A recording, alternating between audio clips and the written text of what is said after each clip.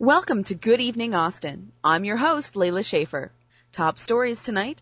A rash of strange homicides in the South Congress District have grabbed the city and caused widespread fear. In a press conference at City Hall today, Police Chief Linda Stinton released a statement urging citizens to stay inside after dark, adding that if it is necessary to go out, travel in groups of 3 or more is recommended.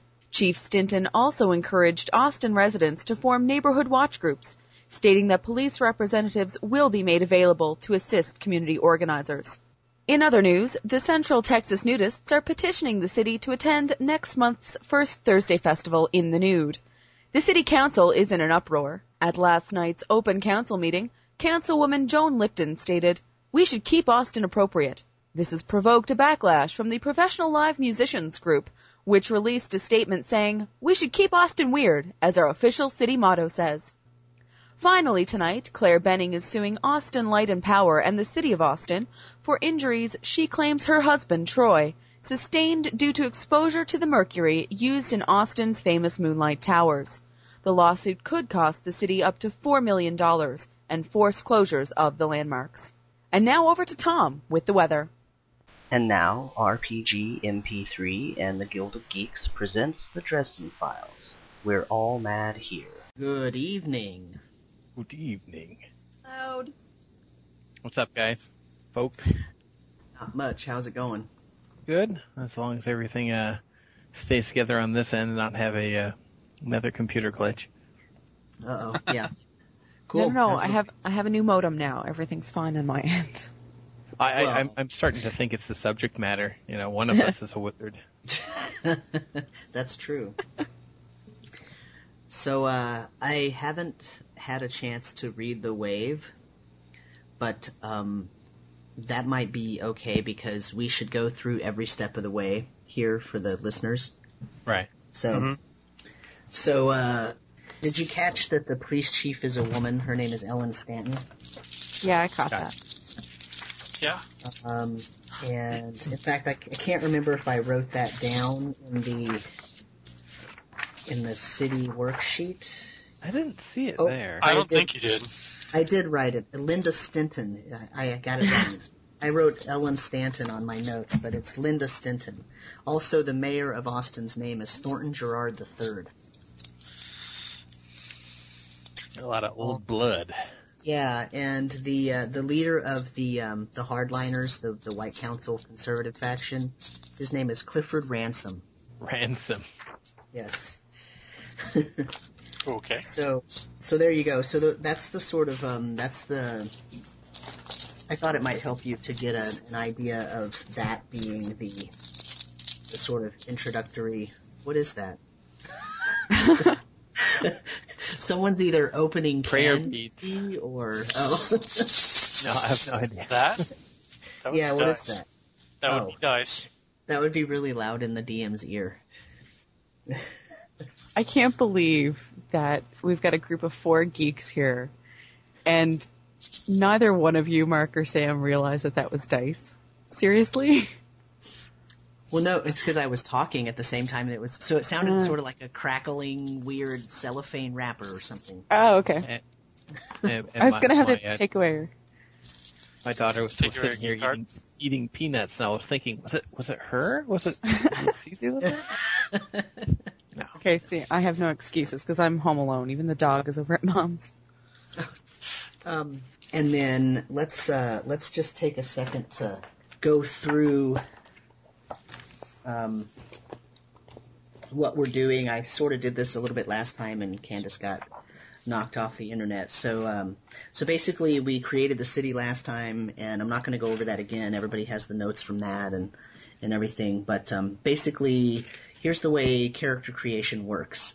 You figure out your template, or what type of profession or what type of general characteristic you are, what type of general character you are, and then a power level, which we've determined as submerged, and then a high concept and a trouble, which is basically sort of your main thrust of your person now as you are now, and then what's the main trouble in your life. And the trouble is usually something that is not fixable It's not something like, oh, my trouble is, my car broke down. That's not the type of trouble that we're talking about. We're talking about a temptation or a personality flaw or a psychological flaw that will cause you to react in certain ways in the game. And then we move on to the phases. And in the phases, we determine, what your background is. How did you grow up? Where'd you come from? Where was your family? In terms of socioeconomic status, in terms of location, in terms of everything else like that in your young life, and then sort of what has shaped you for your, what sort of conflicts have shaped the type of person that you are, and what sorts of decisions have you made.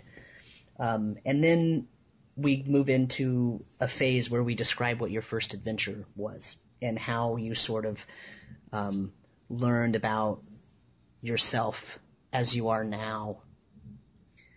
And then the two last phases deal with integrating everyone's stories together. So the fourth phase is, whose path have you crossed? And so in that phase, we'll integrate the other two people into one of yours story. Okay. Aren't we going to integrate them into all three? I think we probably will.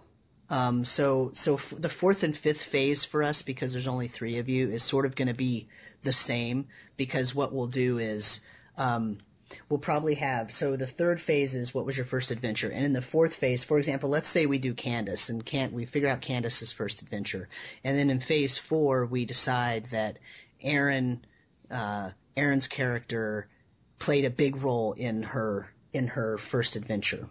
Okay. And then the fifth phase would throw Mark into Candace's story, but in a lesser, sort of more minor role. Okay. And then we would go through and integrate all of you. We'll see how it goes, right? I mean, this is completely cooperative, right. And I'm just giving you an idea of how it can be. If one of you ends up not in one of the other person's stories, but in the third person's, then that's fine too. It doesn't really matter, because we can deal with that in the game. It's perfectly fine. But with three of you, I think the book even says, if you have three people, chances are you're going to integrate. Two people are going to be highly integrated, and maybe the third person will be highly integrated, and maybe not. So it's just sort of up to the group. And then after that, we'll talk about skills and stunts and powers, and talk about refresh levels and fate points and stuff like that. And that's probably going to take us the whole time tonight. But I do want to talk about the type of game that you want to play there at the end. So, do you want a whimsical, light, funny game, or do you want a serious, gritty, tough, hard world game, or do you want something in between, or, things like that. I already talked to Aaron a little bit about it, but we'll just get all that conversation on the record. But for now, let's start filling out everyone's character sheets. So, who wants to go first? Okay, I'll start. I guess we're going to start with the high concept. Sure. Well, a name. Let's start with a name might be a good idea. Well, come on. All right. The wizard at the moment, no name. Red is his nickname, and I actually had his real name, which is slightly different than the one you had. Oh, it'd be John Strange. Okay. Well, that one that was in there was what we had before you decided to be Red. So right. So I pulled Strange because it was one of the 300 first families of Austin, and he's going to have some pretty fair lineage in the town here. Okay. Say your actual real name too, just for the audience. Oh, well, I'm going to go by Chester O.C. On Twitter. All right. And one word, capital O, capital C. That's if it matters. I could use followers. I don't know why. All right. So what you're using the wizard template, is that correct? Right. Okay. And so what's your high concept? High concept is homeless wizard fighting his way back to sanity. Okay, and then do you have a trouble picked out? Yeah. This one's going to tie in, hopefully, to the first adventure. But the trouble is, I can perceive so much, it's unreal. Of course, the good part about that, as with all aspects, you try to have a little of both. Okay, wait. Oh, go ahead. Say that again, sorry. I'm sorry. I can perceive so much, it's unreal. Yeah. All right. And what I'm aiming for with that one is, one, he has a pretty good alertness, so that was going to go in with that. And it's also, he sees things that aren't always real or aren't always there. And it's one of the reasons he's homeless, and he's a little bit fragmented in that. Okay, now when you say that he sees things that aren't always real, do you really mean that they aren't real, or do you mean that he sees them because he has the sort of wizardly power, but maybe he doesn't believe them? Or a combination of everything? It could be a combination, because what's happened is he had a mind attack, and he really does see things that aren't there, and now he doesn't trust the real things as much, because he thinks maybe he's imagining them. Okay. So he has a tough grasp on exactly what's real, which is going to make him. It's going to be a good trouble to. He'll hesitate more often. He'll try to confirm stuff when he doesn't need to. It could be really, hopefully, used real well for the GM to really muck with me. Mm-hmm. Okay. Now, so the wizard template has the following musts. You have to take evocation, thaumaturgy, the sight, soul gaze, and wizard's constitution. Is that correct? Yeah. Okay. So we'll get to those later. So what are you thinking in terms of background?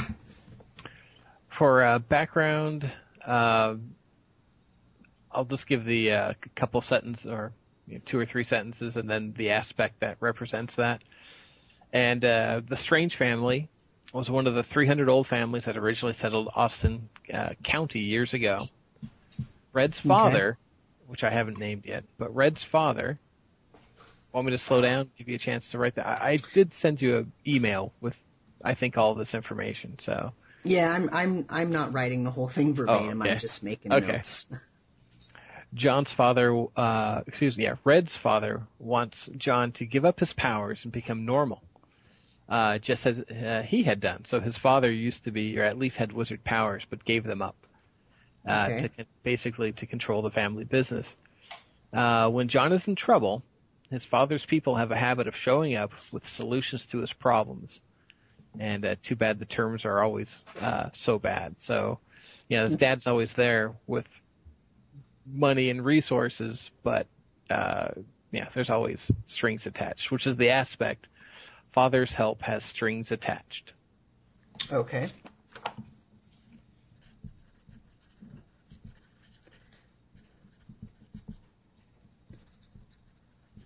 All right, and so what's your rising conflict? The idea is, over the years, Red has developed an overactive sense of independence, and he has trouble accepting help from all but his closest allies, and the aspect is, I can and will do it myself. Okay.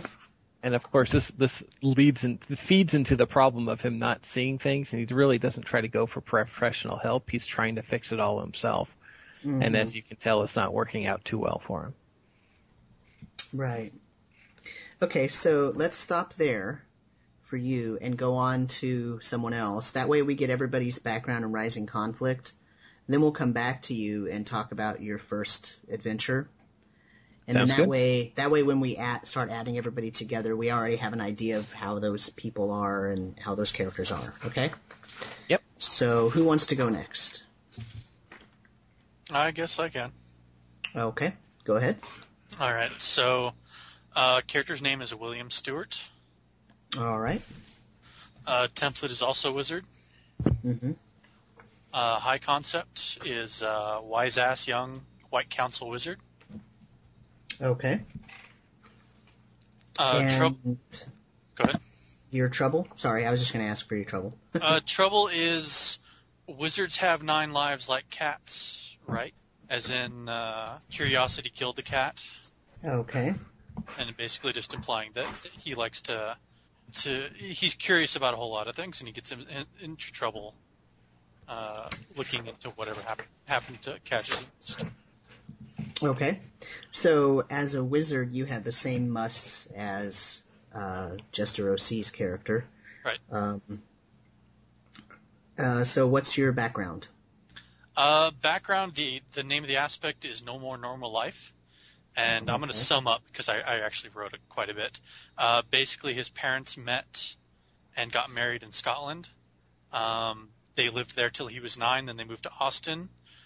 His parents divorced when William was 14, basically when William's powers started to come out. Now, did his powers have anything to do with their divorce? Yes. Okay. Does he know that? Yes. Okay. Well, let's hear it. Well, let's hear what? That pretty much. Let's hear how that came about. Well, yeah, but you have more in mind, so. Well, that's pretty much the background right there. I just wrote a lot more to say what I just summed up. Oh, okay. So does he blame himself for their split? No, not exactly. He mostly blames his dad. Okay. Because basically his dad kept the fact that his dad was a wizard, kept it from his mom.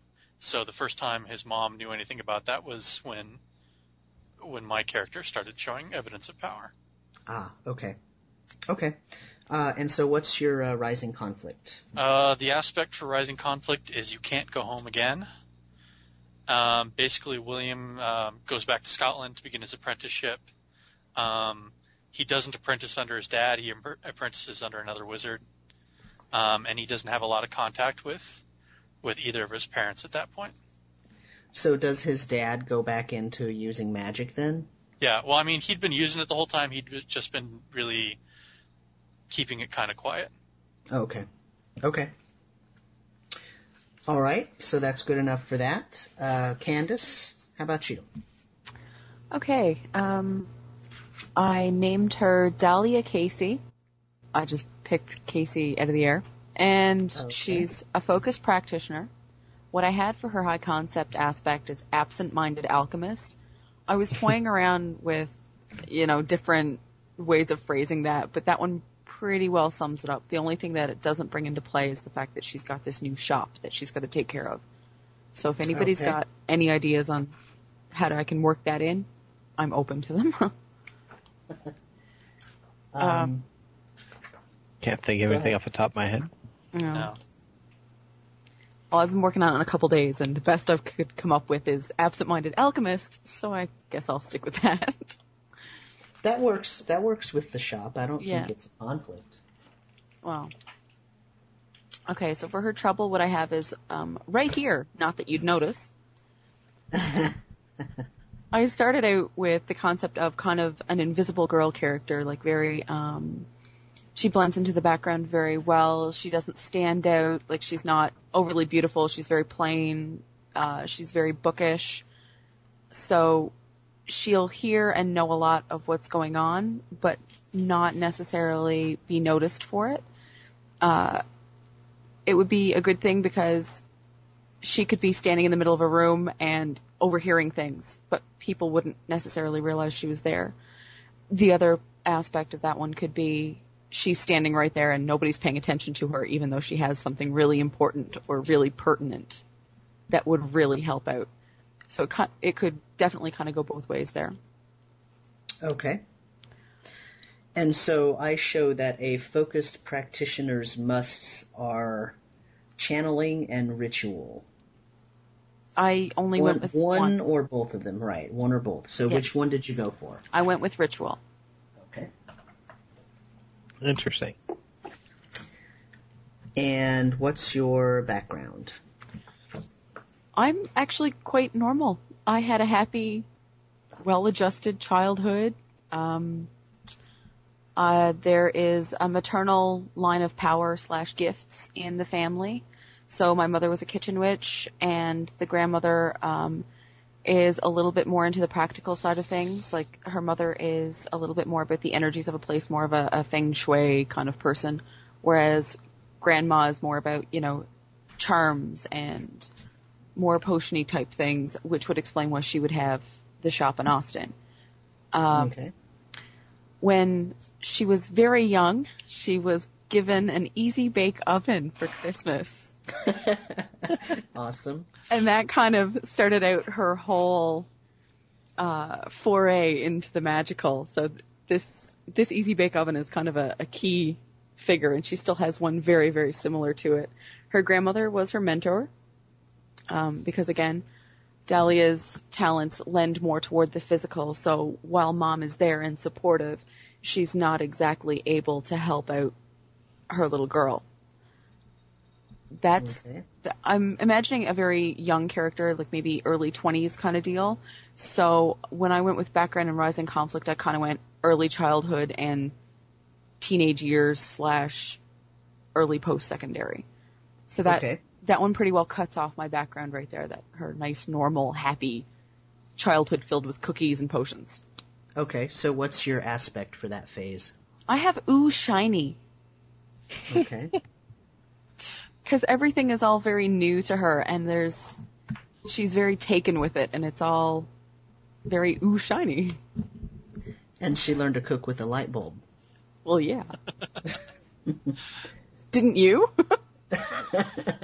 Actually, no. You're missing out, Sam. I'm telling you. Missing out. I know.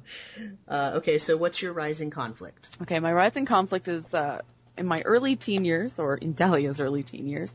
Gran up and moved to Austin. So right away she lost her mentor. Basically, Gran would visit twice a year, once during the summer, once at around Christmas time. So she started to turn to books at that point, learning everything she could from the different places she had access to, like books given for gifts, books that she could find on her own, visits to strange library sections. Shortly after that, it's not like she was not a social child. She did have friends, but her main friend growing up through school suddenly had to move because her parents got a new job in another town in, I'll say, sophomore year of high school. So that just shoved her further into the books. She started, instead of becoming more and more of an extrovert, she decided, well, everybody's leaving, so I'm just going to be a studious little bookworm. Okay. So what's the aspect there? Books are a girl's best friend. Okay. I have more to it, but pretty much everything is, she did have a social life, but she wasn't one of the popular crowd. She kind of blended into the background, which is kind of the whole trouble aspect. Mm-hmm. Okay. Now, were her parents, did her parents ignore her? Did they, have their own lives, and so she was, not that they didn't love her, but maybe they just didn't pay a lot of attention to her?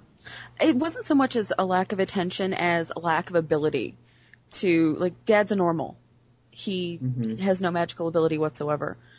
But because Mom tends toward the more energy / spiritual side of things, she's kind of at a loss as to what to do with Dahlia, because she can't really help her out here, other than say, here, sweetie, here's a book.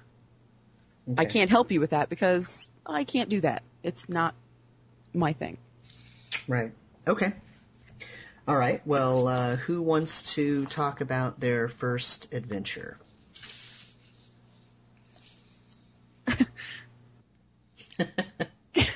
I actually didn't I didn't even bring any ideas to tonight for that. I figured it would be a collaborative thing, so. Okay.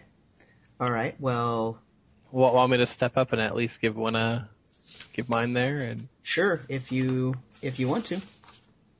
And this, I'm taking this directly from, the book where they suggest how to structure your sentence.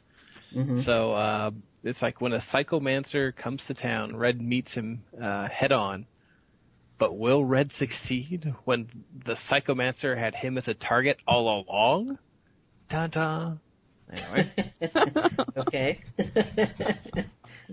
All right. And this is, of course, how he got, so traumatized. And so the aspect is we are family. With the tune in your head, if you want to think of it. And so how does that aspect relate to the adventure? Because essentially I'm going to have hopefully two friends show up and help me out of the situation, and that's going to be his core of trust. Because up till now he always wants to do it all by himself.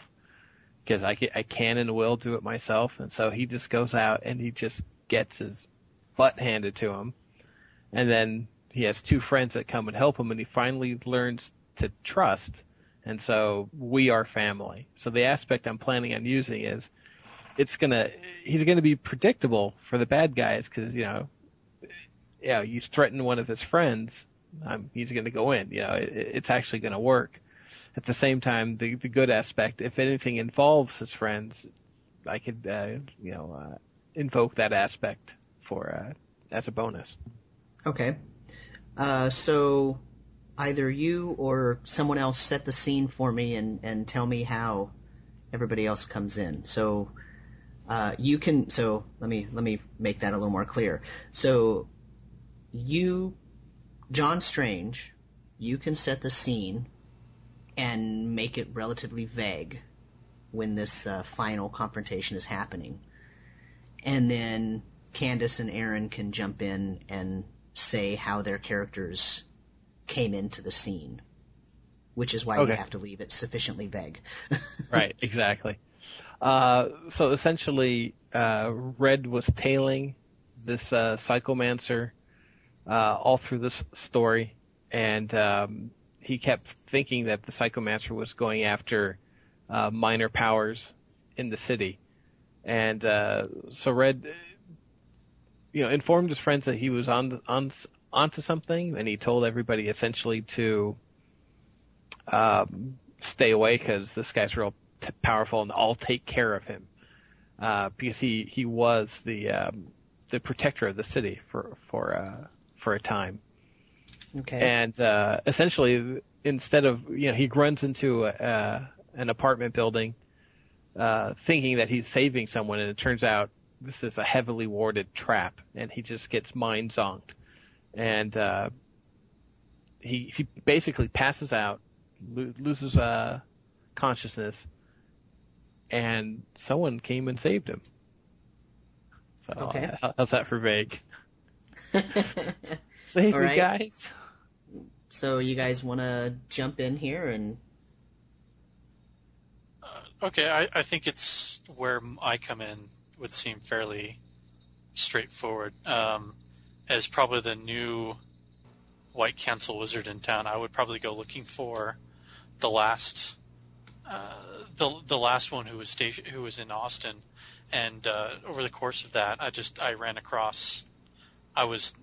While Red was tailing the bad guy, I was kind of trying to find Red and tailing him, and I happened to show up right at the right time to keep Red from swimming with the fishes. And how did you do that? Probably by blasting the crap out of something.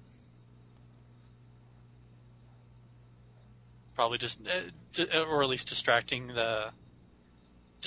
long enough to get Red out of danger. Sounds good. Okay. Candace, where do you fall in here? Actually, if nobody minds, I'm gonna backtrack that a little bit because it looks like William's got saving John all sewn up. Okay. So what if we had our resident Psychomancer pay our magic shop a visit, intending to threaten Grandma, not realizing Grandma's dead, and has a very strange, very kind of surrealistic, okay, I'm here to threaten you, but I really don't know who the hell you are kind of moment with Dahlia. At which point, Red can show up and be like, yeah, this guy's bad news. Stay away from him. Just everybody cool with that one? Because I'm a minor power, guys. I got no real... You know what I'm thinking, focus though? practitioner. I was thinking your character would be perfect for his recovery and helping him try to piece his mind back together. Okay. But the reason that she does that is because you warned her off of that guy and told her to stay away from him. Yeah. I like that. All right. That works. Sounds good. All right. So that's good. So that's Red. Let's talk about William Stewart. Okay. Or you want to do Yeah, do we want to talk about the... Do you have an idea about Dahlia first? Did you have a first adventure set up for her? Only very vaguely. I was kicking around ideas of more along the lines of what I just said to tie it in with Red. Like, I was just thinking maybe I had a visit from the local white council member trying to pressure me into leaving the city, like selling the shop or closing it, or so perhaps it was the psychomancer that showed up and did that. Just basically getting into the city and discovering, oh my god, there's a lot more here going on than just me taking over Grand's shop. Okay, there's one thing though about character creation that makes that not I know it doesn't really work. I know, so I really want to tie that in with other people. Yeah. But so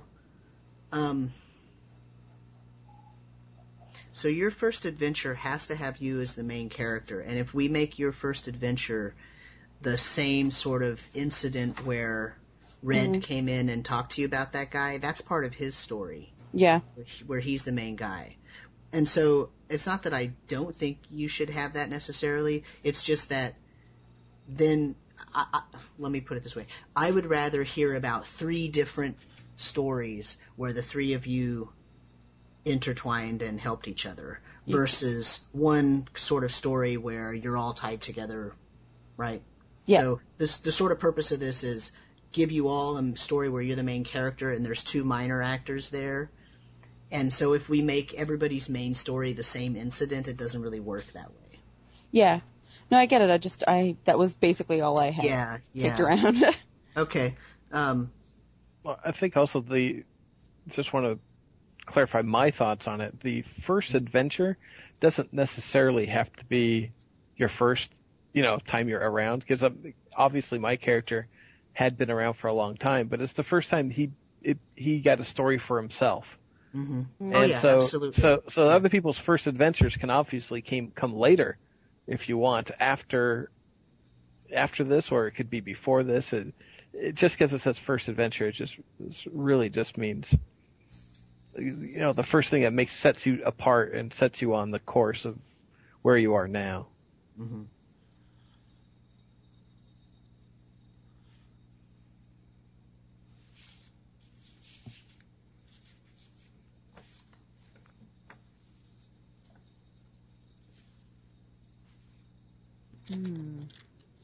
Okay, so let's go back to William. Okay. So what happened? Let me ask you this: what happened? So you went to, where'd you go? Scotland? Yeah. To finish your. To basically be trained to be do trained. my apprenticeship. And then your aspect is you can't go home again. Now, does that refer to the fact that you can't go home because your parents are not accepting of you, or does that mean that when you went back to Scotland, you sort of realized that you're not quite exactly like these other people being trained, or? It's a couple of different things. It's, in the literal sense, he has a broken home now. I mean, his parents are divorced. He's not on good terms with his dad. He doesn't really talk to his mom. And in the second sense that like you said, he's not a normal person. He's got powers and that sort of thing. Mm-hmm. So what made him come to Austin? He was basically asked by the White Council. They needed to have somebody around to keep an eye on the situation because of all the ley lines and all the supernatural activity going on there. They need to have somebody there, and because of the war with the Red Court, they can't spare anybody more experienced. They just need somebody who's fully trained. William's not much more than maybe a year out of being an apprentice. He's only been a full wizard, according to the council, for probably less than a year. Okay.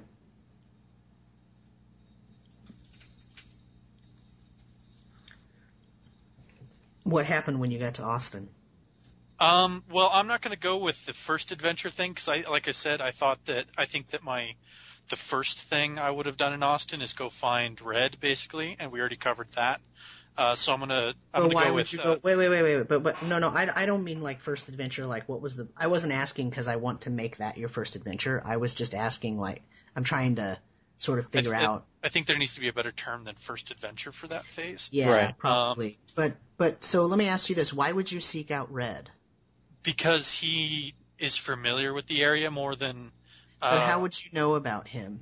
I probably would have been told by the White Council. Like, yeah, maybe he was given orders like, okay, when you get to Austin, check in with Red. He's the guy in charge there. And so he comes out. Oh, so is the White Council is unaware that Red has sort of lost his mind? Right. Yeah. Okay. All right, got it. They just know Red's there, and that's the important thing to them right now. But they're sending that William's almost kind of backup. He's helped because the situation's not getting any better. And instead of being a backup, he turns into the main guy really quick. Because Red just happens to break right at that point. Yeah. Okay. So, William, what was the thing that sort of made you realize you're kind of on your own in a way, and you're the star of your own story rather than being the backup man? That's your first adventure, right? Yeah, I'm trying to think that William was starting to investigate on his own all the supernatural situations and trying to figure out what factions are at play, what factions aren't at play, who's big and who's strong, and I figure this isn't set in stone or anything like that, but one of the killings that's gone on. William recognized it as some kind of vampire, and he goes investigating it and basically runs into one or more of the blacks that are in there, the black vampires. Okay. And, which is surprising because you thought it was going to be all reds. Yeah, William probably would have expected reds because of the war. He probably wasn't looking so much for. He certainly wasn't looking for Black Court. Mm-hmm. He probably wouldn't have been as surprised if it were White Court, but he was definitely surprised. Okay, and then what happened? And then he probably would have tried to take out. I mean, he doesn't know there's a nest there, so he probably would have tried to find that lone black, or what he thought was the lone Black Court, and take it out. Destroy it before it could attack and kill anybody else, or before it could build a nest. Okay. And that's kind of where I figure I'd probably go for help from somebody else who knows the situation better or can provide assistance.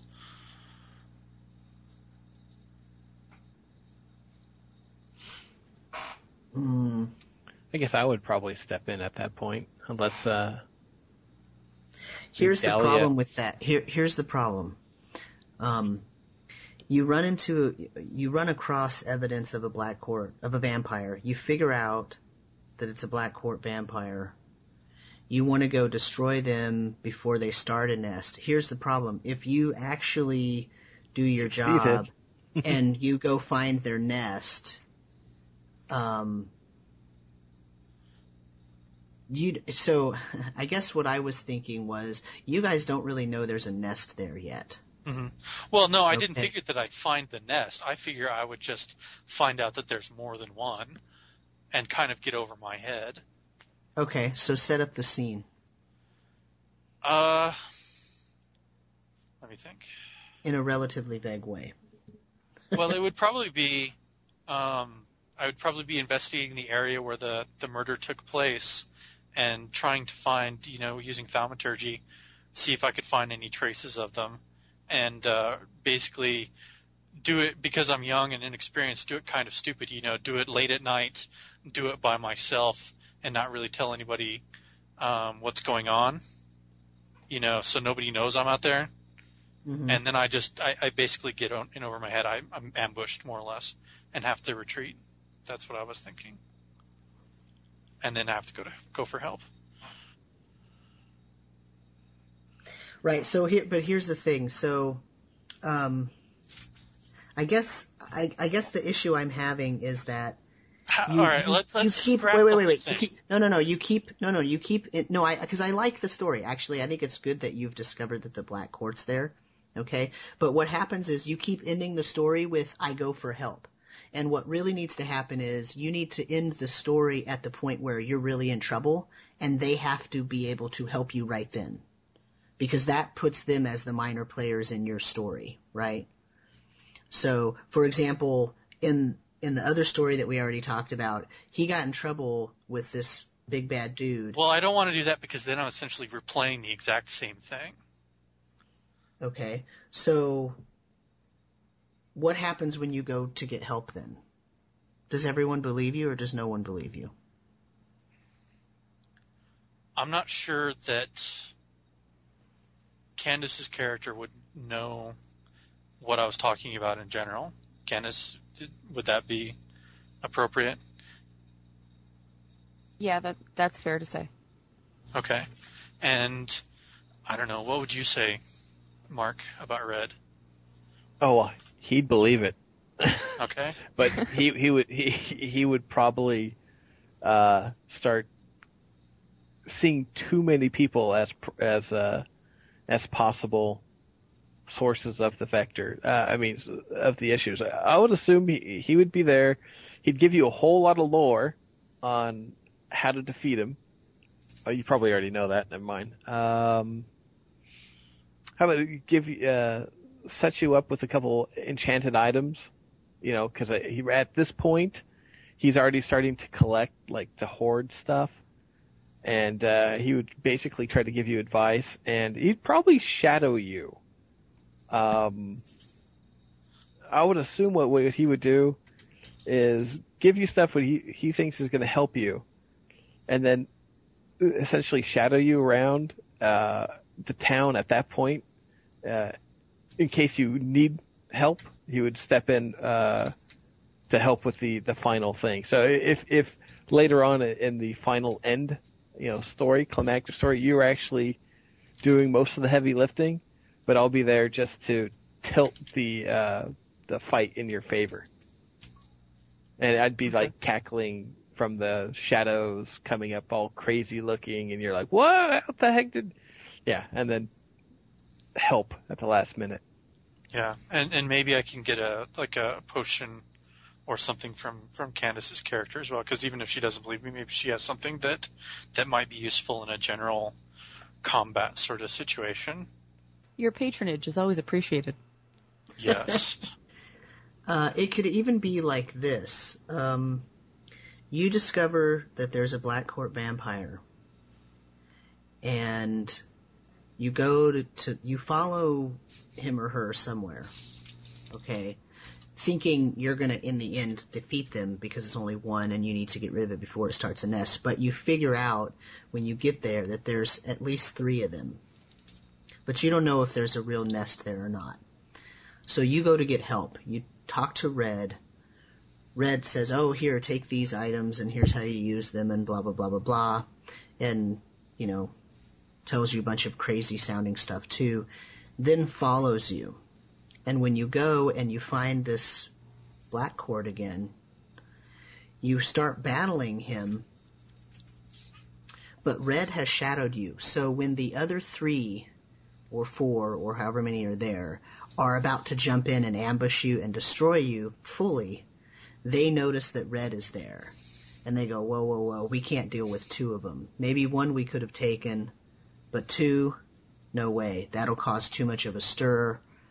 We're going to have to let this person, this one of our, comrades fall and let you think that you've won the battle. Right, and how about, so they never show up, but Red sees him, and Red starts saying, man, you should have seen him. There was like 4 or 5 others. And of course, there's no evidence of that, so it just is considered babbling. Right. Okay. Yeah, that works. Okay. I like that. All right. It also goes with the 9 lives thing, right? Because you follow him and you don't realize you're in so much danger. But Red knows that you would be in danger even against 1, so he shadows you, and then turns out he sees the 3 or 4 others, but you don't believe it, right? Because, come on, he's nuts, right? But yeah. Okay, that's good. All right. Now, what's Candace doing in that story? Yeah, that's a very, very good question. Huh.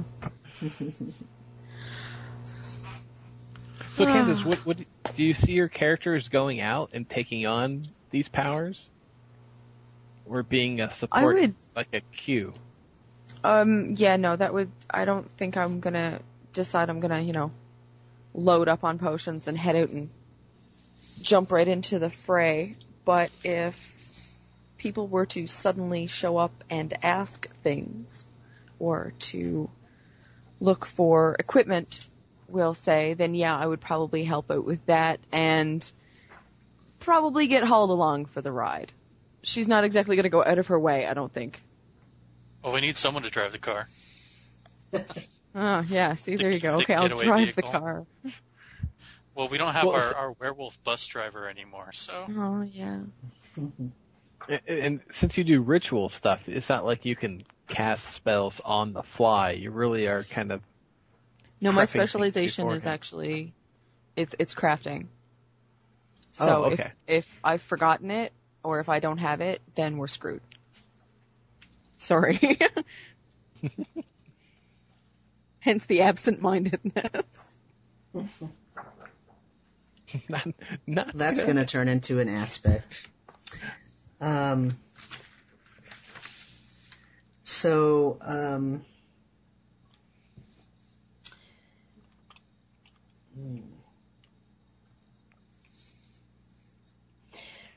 Candace, your shop that you run, does it have a sitting area? I didn't think about it that way. I was just thinking your normal, I was thinking in terms of, you're a scholarly person and you love books, and you might have a little bookshelf there and a couple of little chairs, where some people can sit and chat and drink some coffee and read a book maybe or something like that. And so because they do that, and because yours is a magical shop, you're going to tend to have particular customers who know a lot and might chat and might feel safe with you hearing that whatever they're chatting about. And so that might be a source of information for you. And in that way, you could have actually known about the Black Court vampire. Yeah, okay, we can do it that way. The other thing is hang on now. I've got a couple skills that might tie into that one as well. Like I've got a fair stealth. And I've only listed my contacts as +1 because I'm not native to the city. So my contacts, while they might be regular customers, might not be, they're not going to come right out and say, well, my God, did you see that Black Court vampire? But they might mention something along the lines in a more subtle voice to their friends as they're discussing things over the cup of chai. Right. And that's what I was thinking. They're not going to come talk to you. Yeah. But they're going to talk amongst themselves in a quiet, low tone. Yep. Thinking that you're not maybe going to hear them or whatever. But yet you do hear them, and they don't know that you are, you know a little bit of what they would consider a little bit. You know a lot for like a mortal person, but they're not threatened by your presence. They don't like stop talking when you enter the room or something. Yeah. Okay. Yep, that works. So. Okay. Well, just a clarification, or at least for my edification. If she's a focused practitioner, she's not. I mean, she's a considerable step above a mundane. Right, yes, Okay. but I'm just talking more in terms of, she's not a wizard. So if she has a sort of high-powered person come in there, because it is a real magic shop, so she will have those customers that have a lot of power. They're not necessarily going to just spill their guts to her, but they're also not going to really worry about her, lying to them or telling someone else something they said or being afraid of what they're saying. You know what I mean? No, I understand that. I'm just thinking that it's probably more likely that there's going to be many more people closer to her power level in terms of supernatural abilities than there are going to be people like me or Red. Is all absolutely. Yes. Yeah. Yes. Okay. Yeah, beyond a doubt. But I think that's fine. I just wanted to make sure. Yeah. Okay. Well, the other thing is, too, is I'm not local. So I'm not necessarily going to know everything that's going on. If somebody says something vague about a certain area of town or makes reference to, like, a certain group of people might already be aware that they've got Black Court vampires. But I might not realize that they might be just talking about the quote-unquote trouble by the bridge. And I wouldn't know what the hell they're talking about because I'm not local. Or I haven't been in town long enough. Do you know what I mean? They might use a local slang term for something that they don't want someone to know. And so you'll hear that term thrown around, but you don't really know, you can't connect it to a real life thing that you know of. Yeah, exactly. Right. Well, not right off the bat anyway. Right. Okay. So how are we going to connect that to Aaron's story?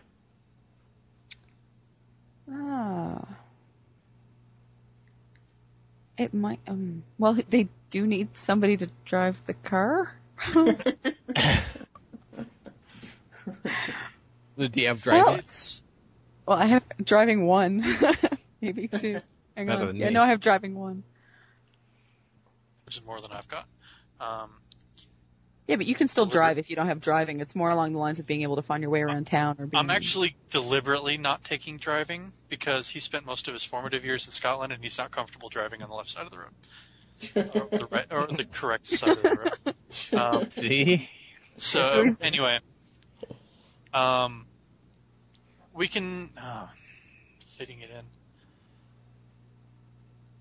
I mean, besides just driving, I don't want to reduce Candace's character to make potions for people and then drive them to where they need to go. See, that's funny because I was kind of exactly thinking that. Make potions and supply us. Please, go ahead. Give me your money. It's welcome here. Well, because let's face it, I'm not going to have the slinging power that you guys are going to have. I am literally going to be support girl. What's your guns? Or any other combat, for that matter. You're going to at least need to have guns to protect yourself. What about, Not if they can't see me. You could sneak around and eavesdrop, because I know you took something to see. Yeah, but that's I'm thinking of her character as ending up being a right place, right time kind of person. Yeah. Where she's there to make the potions and whatnot, and to provide a little bit of information and some stability, and some healing stuff there. First edition thief. But at the same time, there's going to be circumstances that are going to just place her, because it's her destiny, in a situation where there's trouble and you guys happen to be there. And even though, you guys might have, more powerful spells or whatnot, that's not her role. So that's okay. There's going to be other stuff for her to do. So. Yeah. Okay, so let me back up. Where is this whole big black court thing going down? Is it going to be someplace I'm going to be driving by? Am I going to be making a delivery to a customer in the area and notice something out of the way and just happen to be there with the appropriate potion in my pocket? How's that?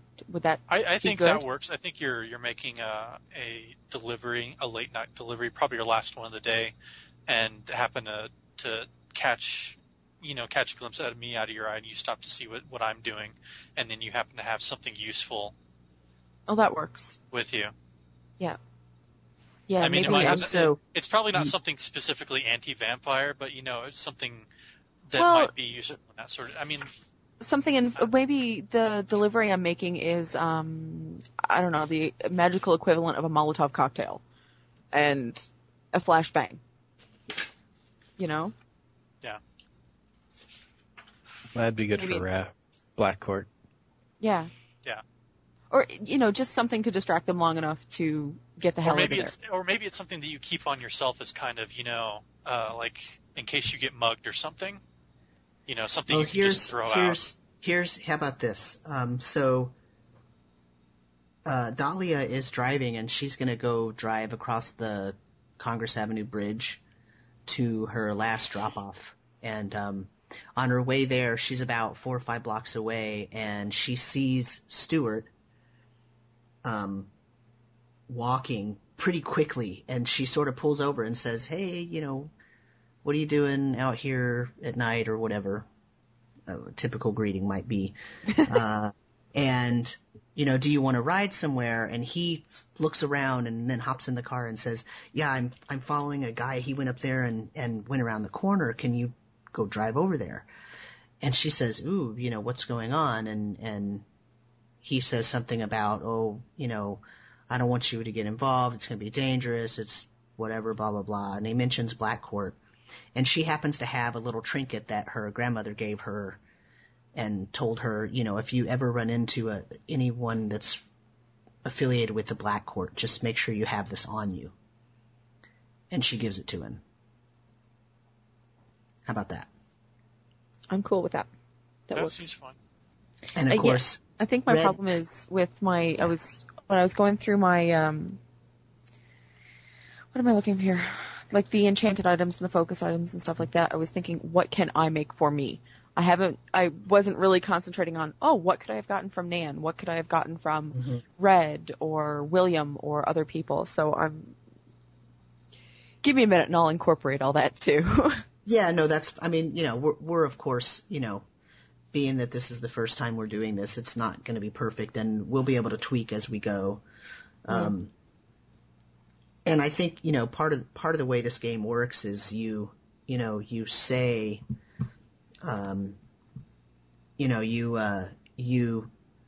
we can be in the middle of the game and you could say, "Oh, that works perfectly. Here's my reasoning for wanting to do this, whatever particular action, or just by chance have this item." And if it works, it works. I mean, it's about, creating the scene. So just because you might not say that you have this particular item right now during character creation doesn't mean you don't have any possibility of getting it. Okay? Yeah, that's like the languages too. Right, exactly. Potions actually work that way too. Yep. Yeah. So we've got William's backstory, and we've got John Strange's Red's backstory. What's Dahlia's main story? That's a very good question, Sam. I'm glad you asked. That's a great time to explain it too. Yeah.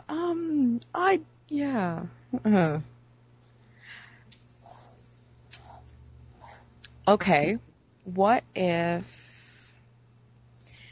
I'd really like to tie it into the store somehow, just because that is kind of the focal point of her life right now.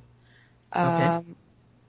And I don't necessarily want it to be some big fancy conflict, simply because, we have 2 wizards for that. Mm-hmm.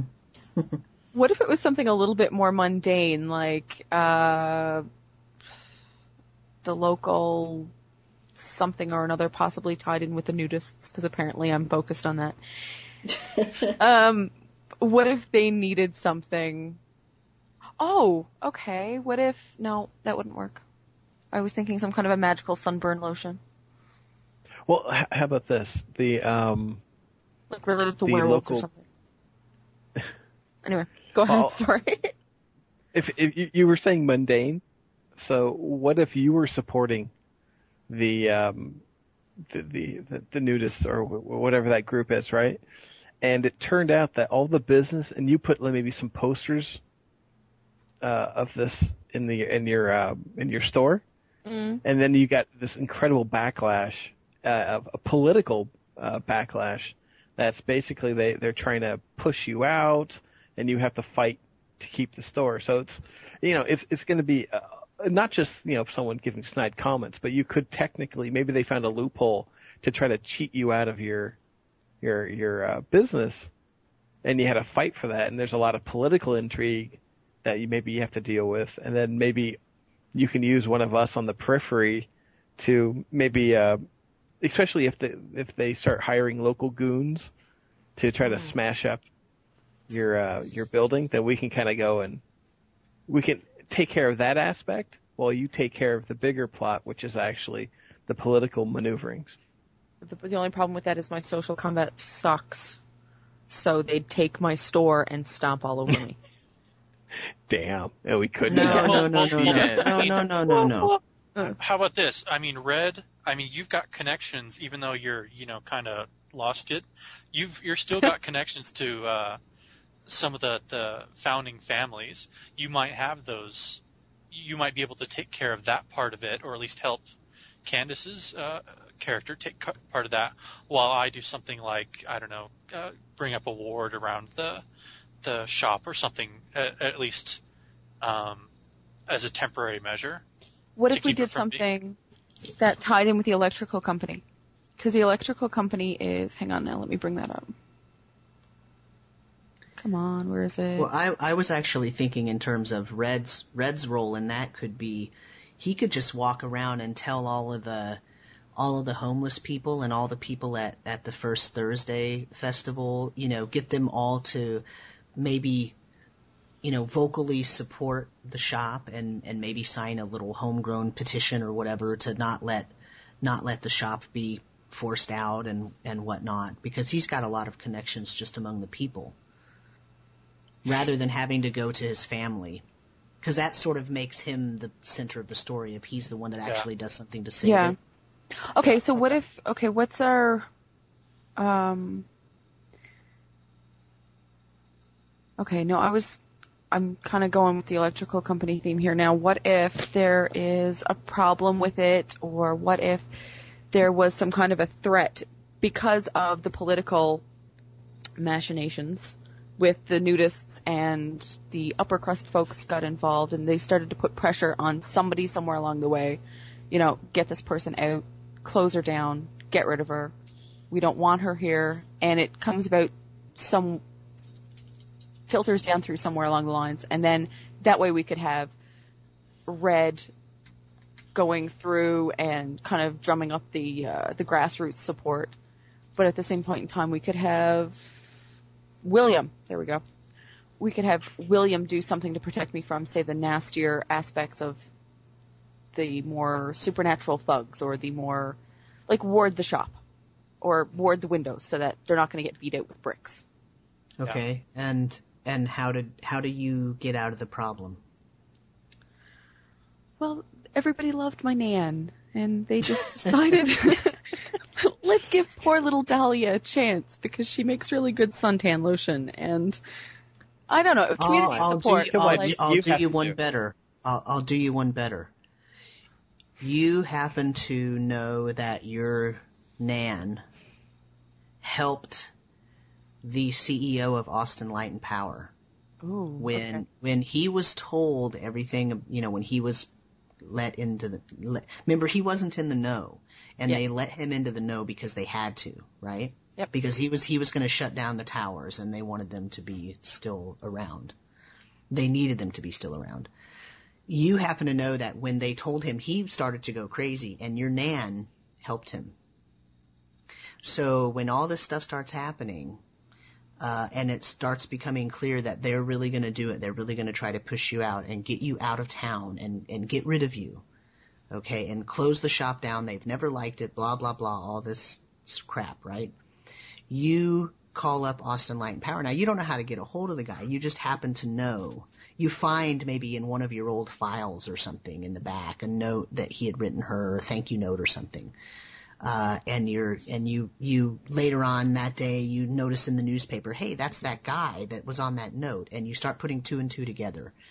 And you go and do a bunch of research and read up about Austin Light and Power, and you learn that he's the CEO now, and you learn all this stuff about him, and you try to get a hold of him, and you have to fight really hard to even just get to talk to him on the phone. And finally you get through to him, and you talk to him, and it doesn't matter that your social combat is low or whatever, because at this point it's just negotiation, and you're just saying, I need help, and you were helped at one time, and I need help because you might need help later again.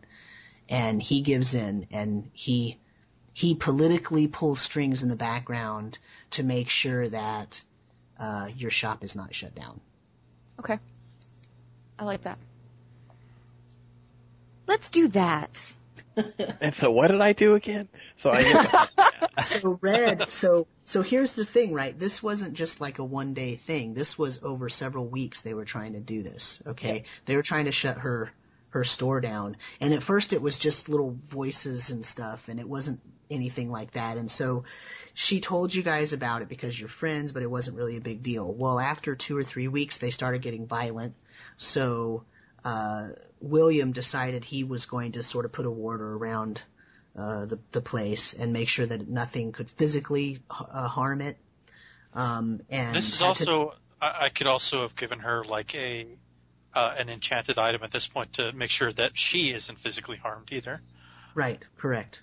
Okay. And meanwhile, Red sort of takes it upon himself to go around and at the next first Thursday festival or whatever, he goes around and talks to all the people who know him and tells them, hey, that little novelty trinket shop down there, they're trying to put her out of business and this, that, and the other, and gets all the people upset that they're trying to push her out of business, and puts a little bit of grassroots pressure on the other businesses in the neighborhood. And that's why they had to go up a level and take it politically, because around that neighborhood, nobody wanted to push her out anymore because you sort of rallied all the grassroots people.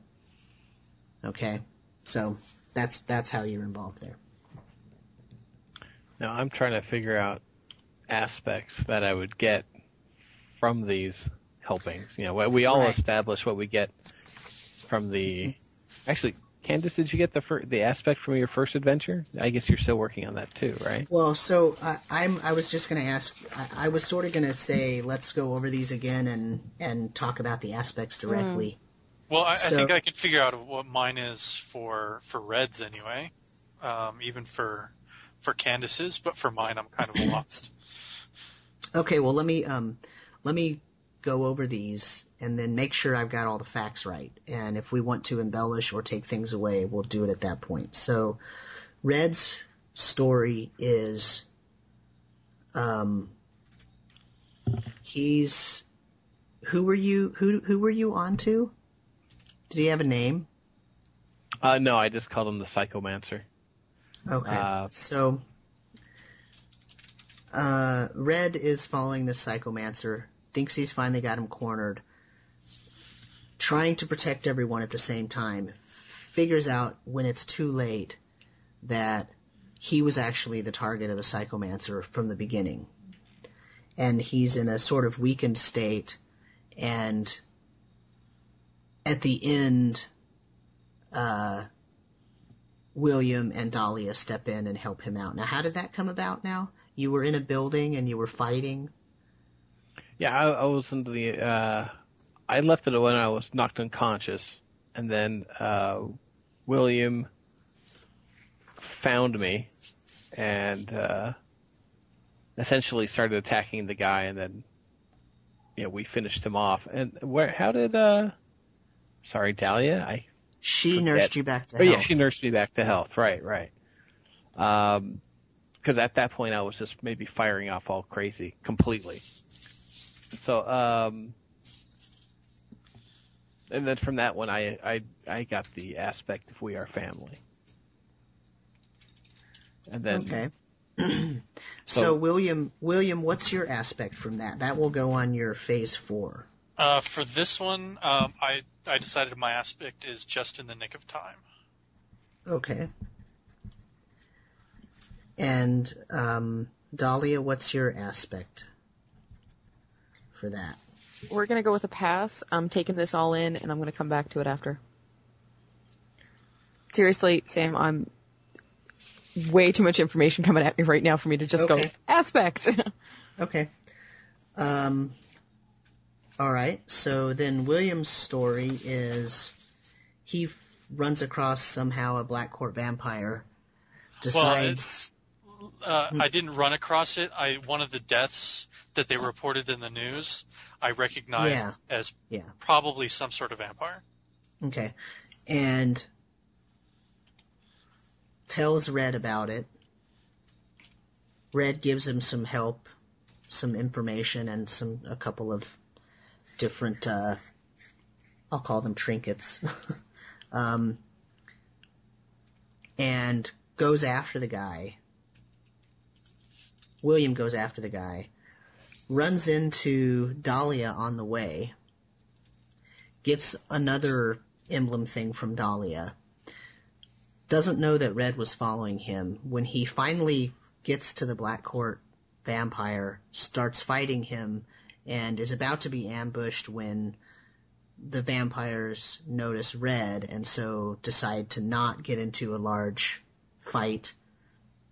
William defeats the Black Court vampire, but barely, with the help of Dahlia's emblem, her Grand's emblem, and also, of course, was saved by Red because Red was there, and so the other vampires didn't attack.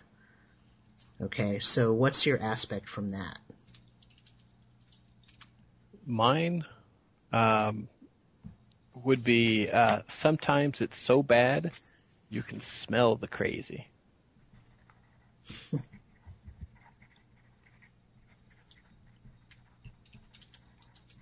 And that would be kind of, him. Sometimes it's so off that, he intimidates people. And, So that's actually twofold, because when William was done taking care of the Black Court vampire, and Red told him, oh, there were 3 or 4 more. Exactly. And William right there, was he got to compel. Yeah. Okay. And I'll skip asking Candace what her aspect No, is. actually, you can ask me this time. You have an aspect for that one? Okay. What's your aspect for that one? Can I go with well-timed delivery? Of course. I nice. really enjoy that one. I think I've got one for me for that one too, which is where fools fear to tread. Sorry, I'm trying to make sure I keep everybody's... Yeah, you haven't seen my page full of doodles, so we're cool. Okay, so what I don't have is an aspect for William in Dahlia's story. An aspect for Red in Dahlia's story, and an aspect for Dahlia in her own story and in Red's story. So, William's aspect in Dahlia's story. I can't come up with anything snappy. It should be something about protecting, but I'm having a hard time thinking of anything short to the point on that. Good defense is a strong offense? No. Because you were protecting at the time. Okay. Yeah, I mean, I was protecting. I'm not sure that no, I don't think that fits. Let me think. Go on to red while I think of on mine. If I can come up with mine. Okay. So for red, I don't have his aspect in Dahlia's story. It's I'm the good kind of crazy. Because I'm figuring he tried to get the people to help along, and so he kind of did a whimsical crazy for those type of people. You're like, oh, he's just kind of a kooky old guy, but we like him. So. Okay. All right. So Dahlia, what are you thinking? Well, the first one that comes to mind is they like me. They really like me. But I wouldn't want to burst into tears at the podium or anything. I don't know, support from unexpected corners? Except that's not about you. That's about the other people. True. But it could be turned in that I owe these people, or I feel obligated to help these people now when they're in trouble. A friend in need is a friend indeed. Sure. Okay. That works. But also remember that she got help from the chairman of the power company, so that was exactly. Yeah. Mm-hmm. Mm-hmm. Okay. And anything for your involvement in Red's story? That's where you healed him. Something about laying on hands. I'm just kidding. Cure light wounds. I was thinking nurse's uniform, but I really didn't want to go there. What was that?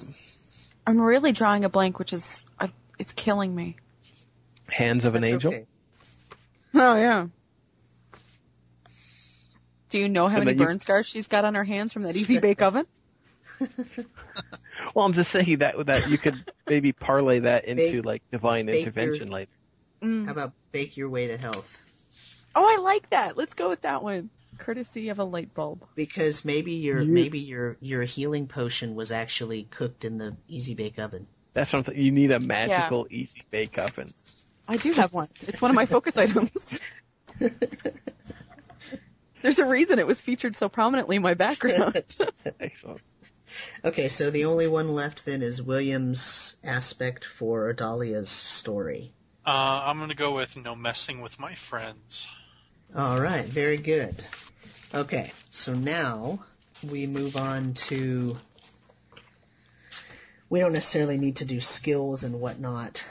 Oh, come on, Sam. I've got those done. I'm prepared for that part. we can go over them really quickly.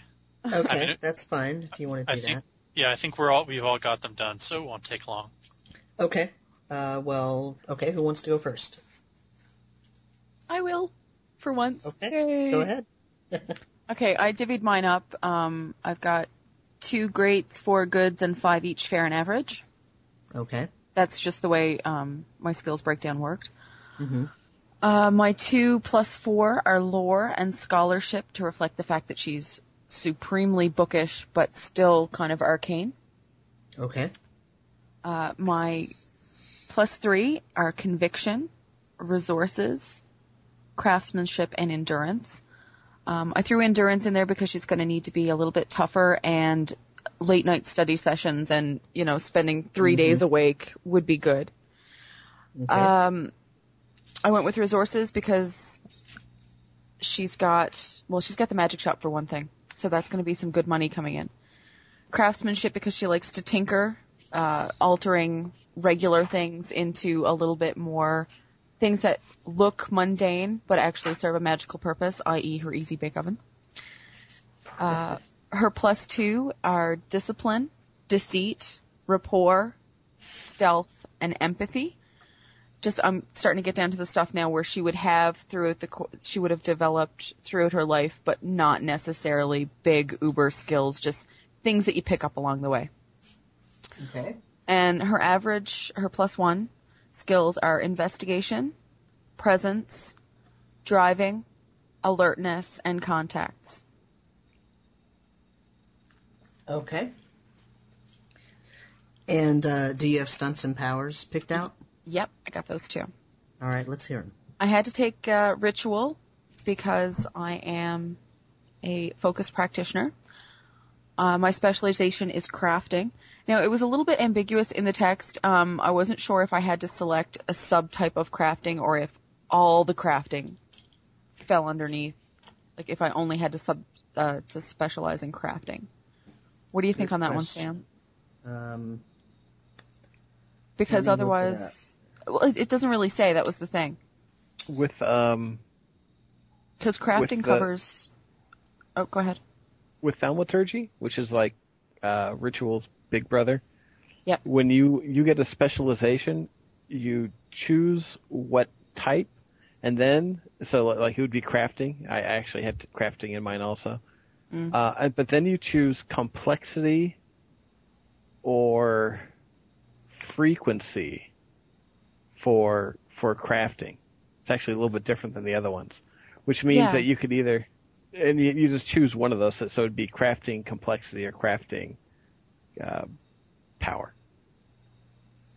Oh, see, I skimmed down through thaumaturgy briefly, and that didn't really sink in. I see. Hang on, let me flick it open. What page are we on for that? It would be great if I had that on my hand right here. Is it under thaumaturgy? Then it's going to be, let's see. Because 280 has crafting specializations. And it says they usually affect frequency or strength without making you spend an extra slot to do it. And is that what you're talking about, how it ties into thaumaturgy? Because I didn't really read a hell of a lot of thaumaturgy simply because I had to pick a specialization, and I'm... Hang on. It's under powers. Yeah, I'm looking through thaumaturgy now. Can't find it right now. There we go, supernatural powers. It actually says... I just had it. 181. What's your specialization? I went with just crafting. Oh, well, specialization, potions. Okay. Because that's really all that's given other than hidden power, and that doesn't really make sense for an alchemist. Yeah, see, the specialization, it says full thaumaturgy grants the ability to specialize in one form of it, focusing on a particular application. Specialization can take on one of two forms, either complexity bonus or control bonus, so that really doesn't apply to ritual. And maybe you don't get a specialization with ritual. No, I don't. It just says, I'm able to use it as described on 261, but my use is restricted to one particular application or thematic subject matter. Define this limit when you take the ability, and it shunts you to 272 for ideas. And one of the things that's given there is crafting. Rather than, say, wards or veils or summoning and bonding.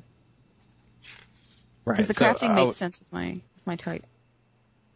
Template. Whatever. So what's the question? I would assume, so now you could just make all these enchanted items with crafting. Yeah, that's okay. What I was wondering about, because crafting covers enchanted items, focused items, and potions.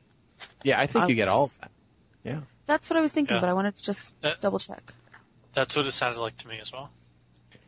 So the way I'm reading it, as I'm reading over the crafting stuff, is you can make anything that you want, any of those types of stuff that we just talked about, that they just mentioned. The thing that's going to be different is, how long it takes you and how powerful it is and, how much time you have to spend making sure that it's perfect and, how you can tell if it's good or not, basically. That's the only thing that's going to vary.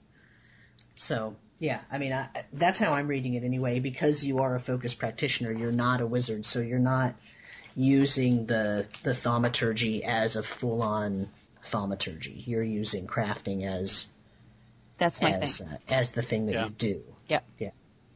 Okay. So that's how I'll rule it for now, and if we decide later on that it reads differently, then that's fine too.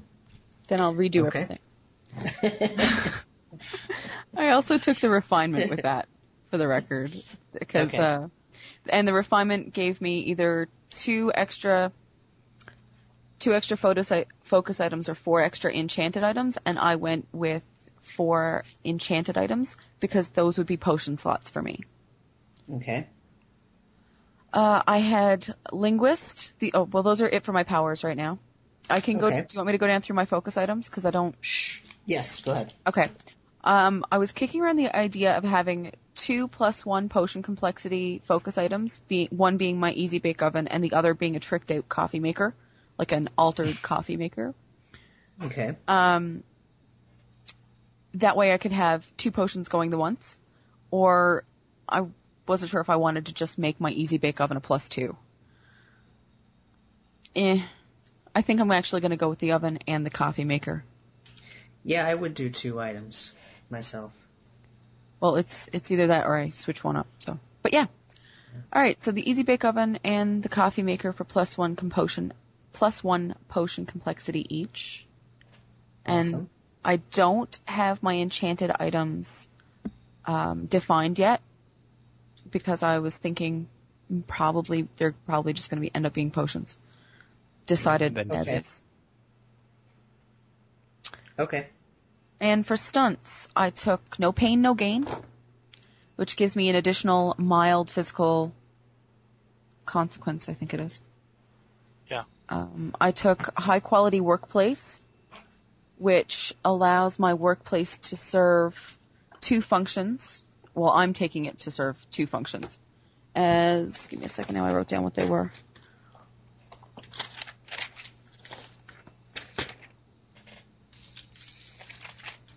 And of course that page has disappeared.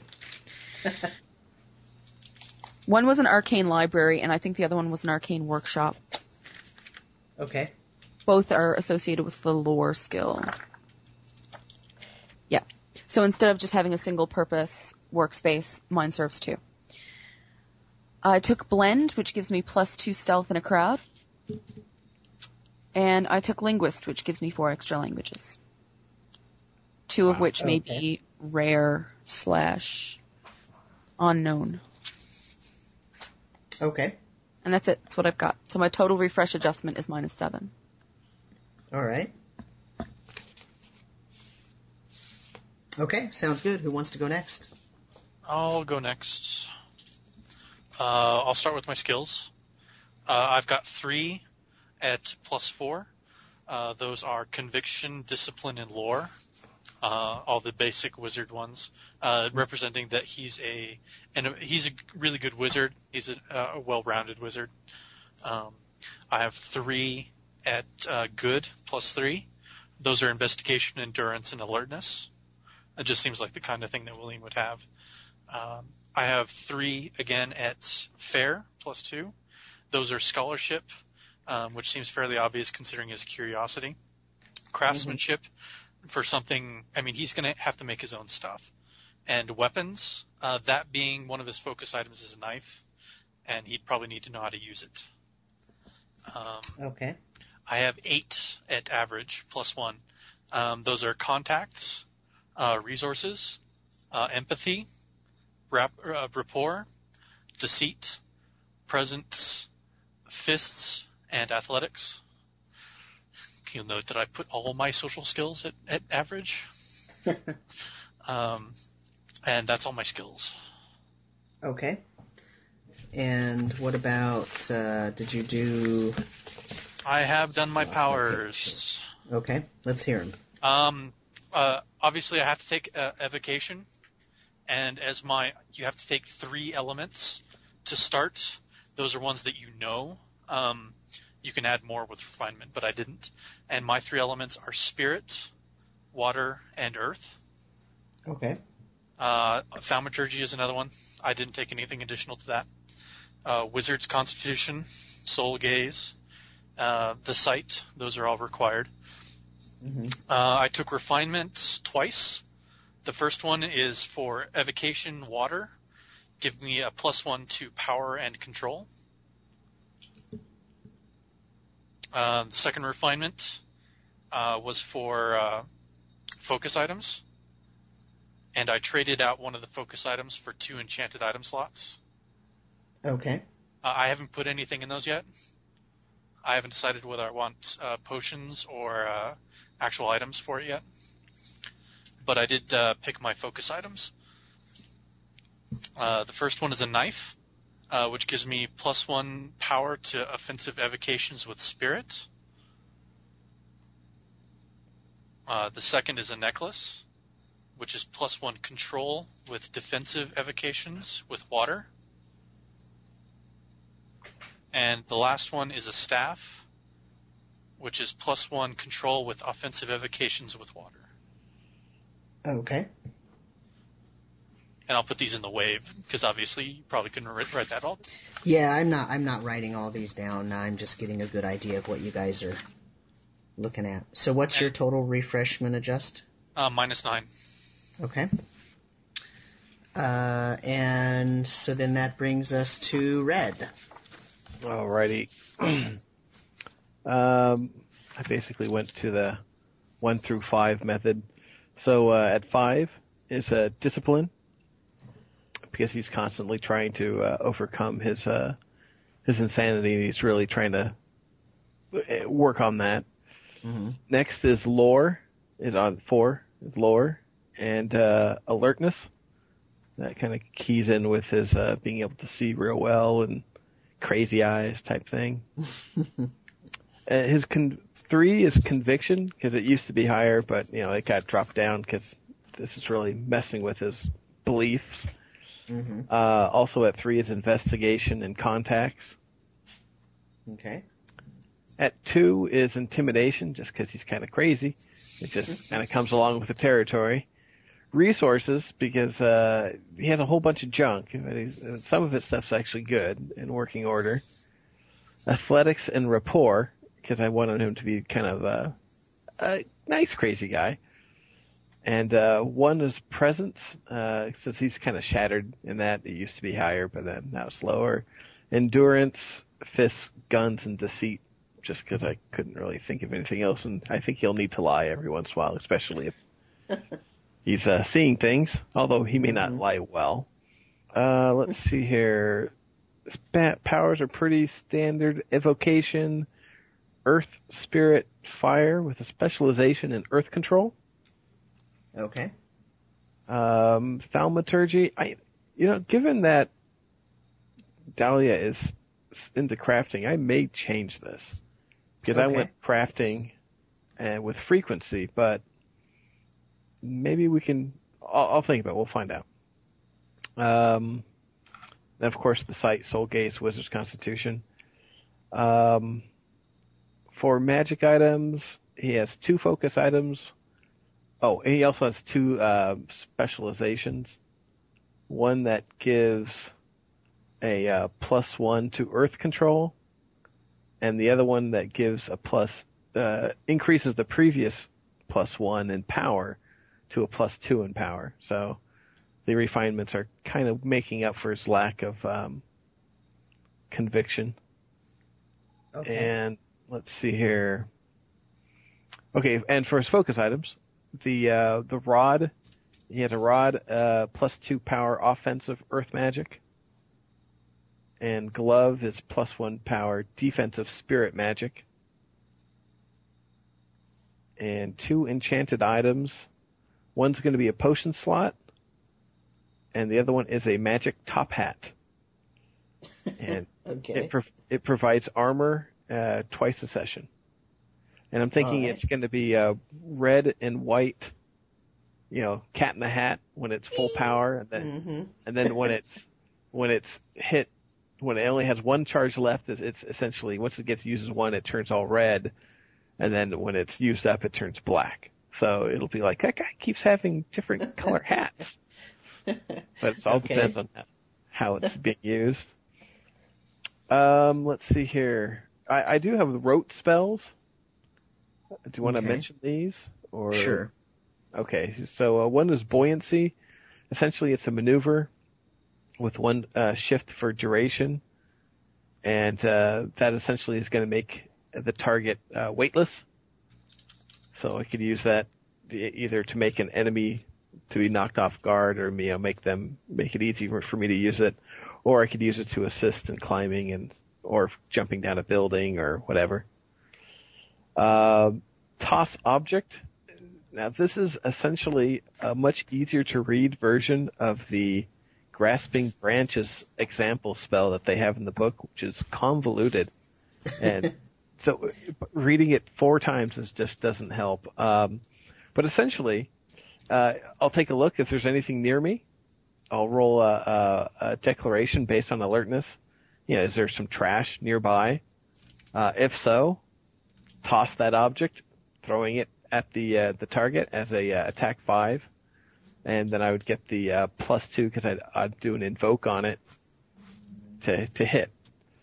So these are all my rote spells are earth magic. He turned very earthy in this spell making section. Mm-hmm. Okay.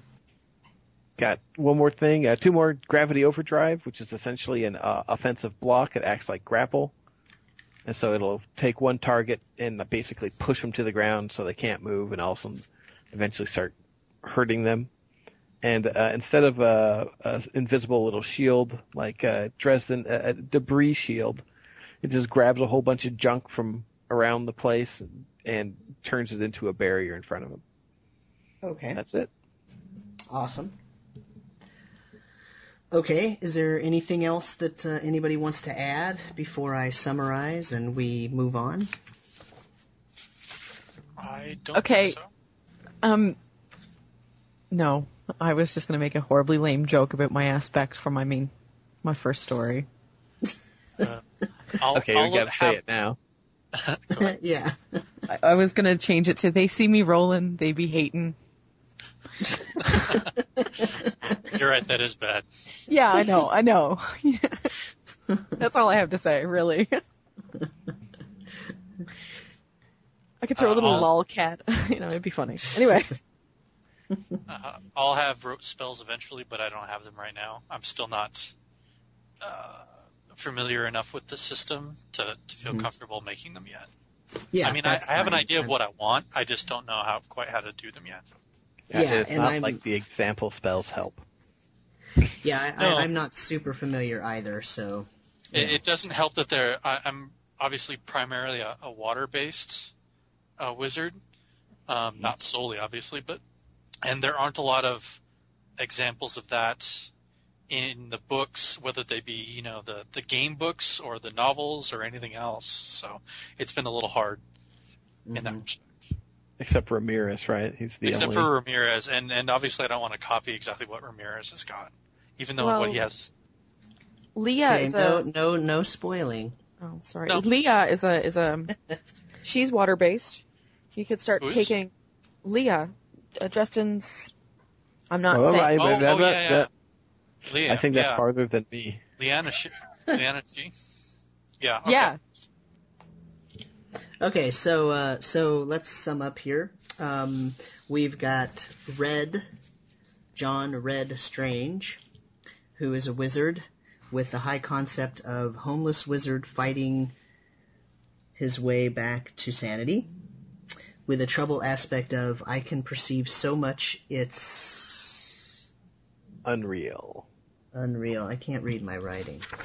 I can perceive so much I can't read my writing. Okay.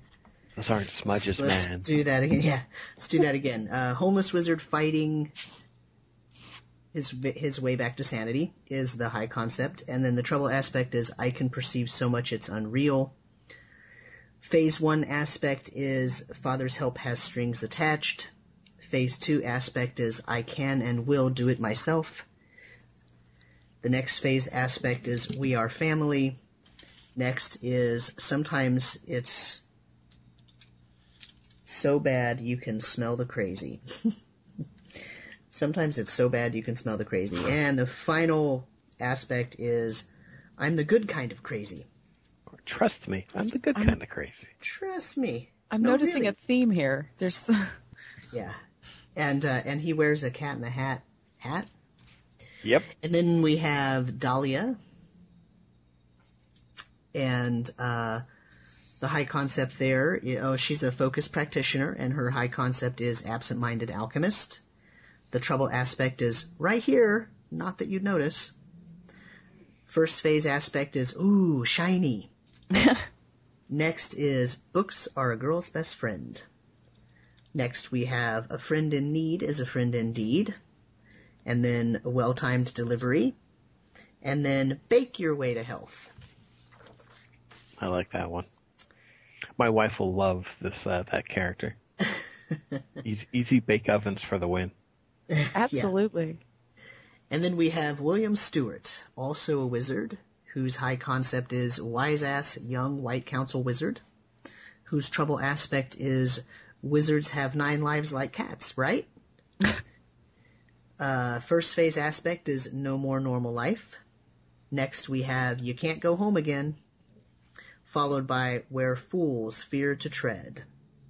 And then just in the nick of time and no messing with my friends. And there we have our little group. So, we still have a lot of stuff to work through. I still have to finish reading the books and all that. But I do want to ask you guys what sort of campaign or what sort of game that you want to play. I need to know what you're envisioning in order to sort of provide the right tone and the right setting and whatnot for you guys. Let me see what I told you already, Sam, so Yeah. everybody has an idea of what I wrote, if I can find it.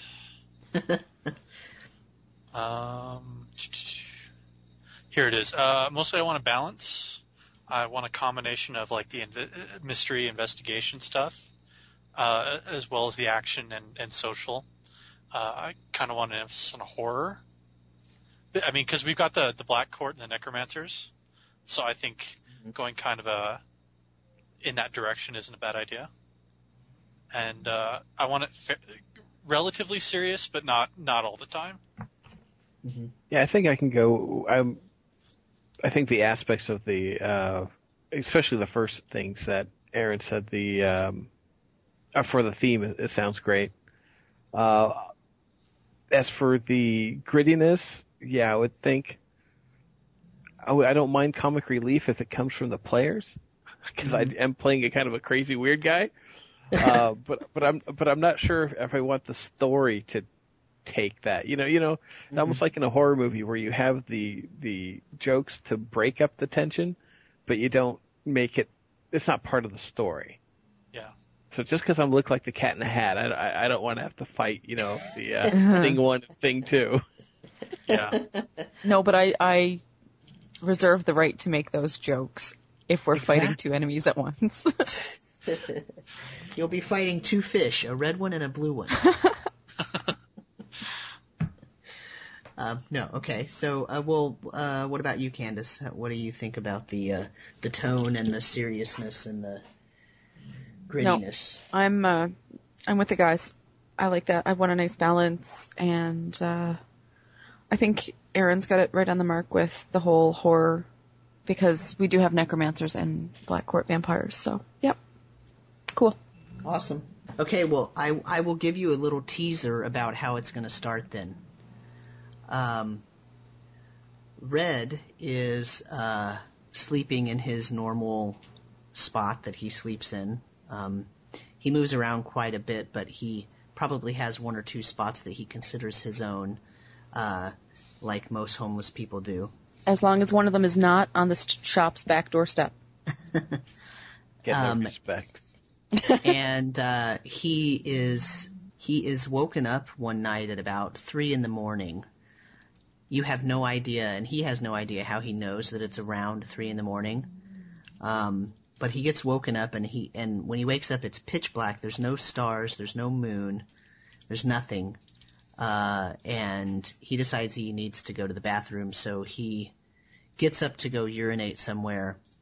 And he walks over, and as he's looking for the best place to urinate, that's probably the most private, he looks down and he sees a hand and no body. And it's pretty freshly bloody and pretty cut up, and it has long manicured fingernails, and it's the size of a probably, a full-grown human woman. And it still has a wedding ring on its finger. Ooh. So should I we're tell you what I do? having the first step of Dexter?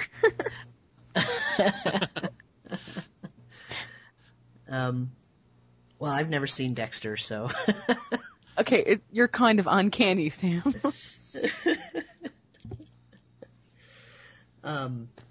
So that's where we're gonna start. So, Red, if you want to say, if you know what you're gonna do, you can tell us what your plan is, what you're gonna do.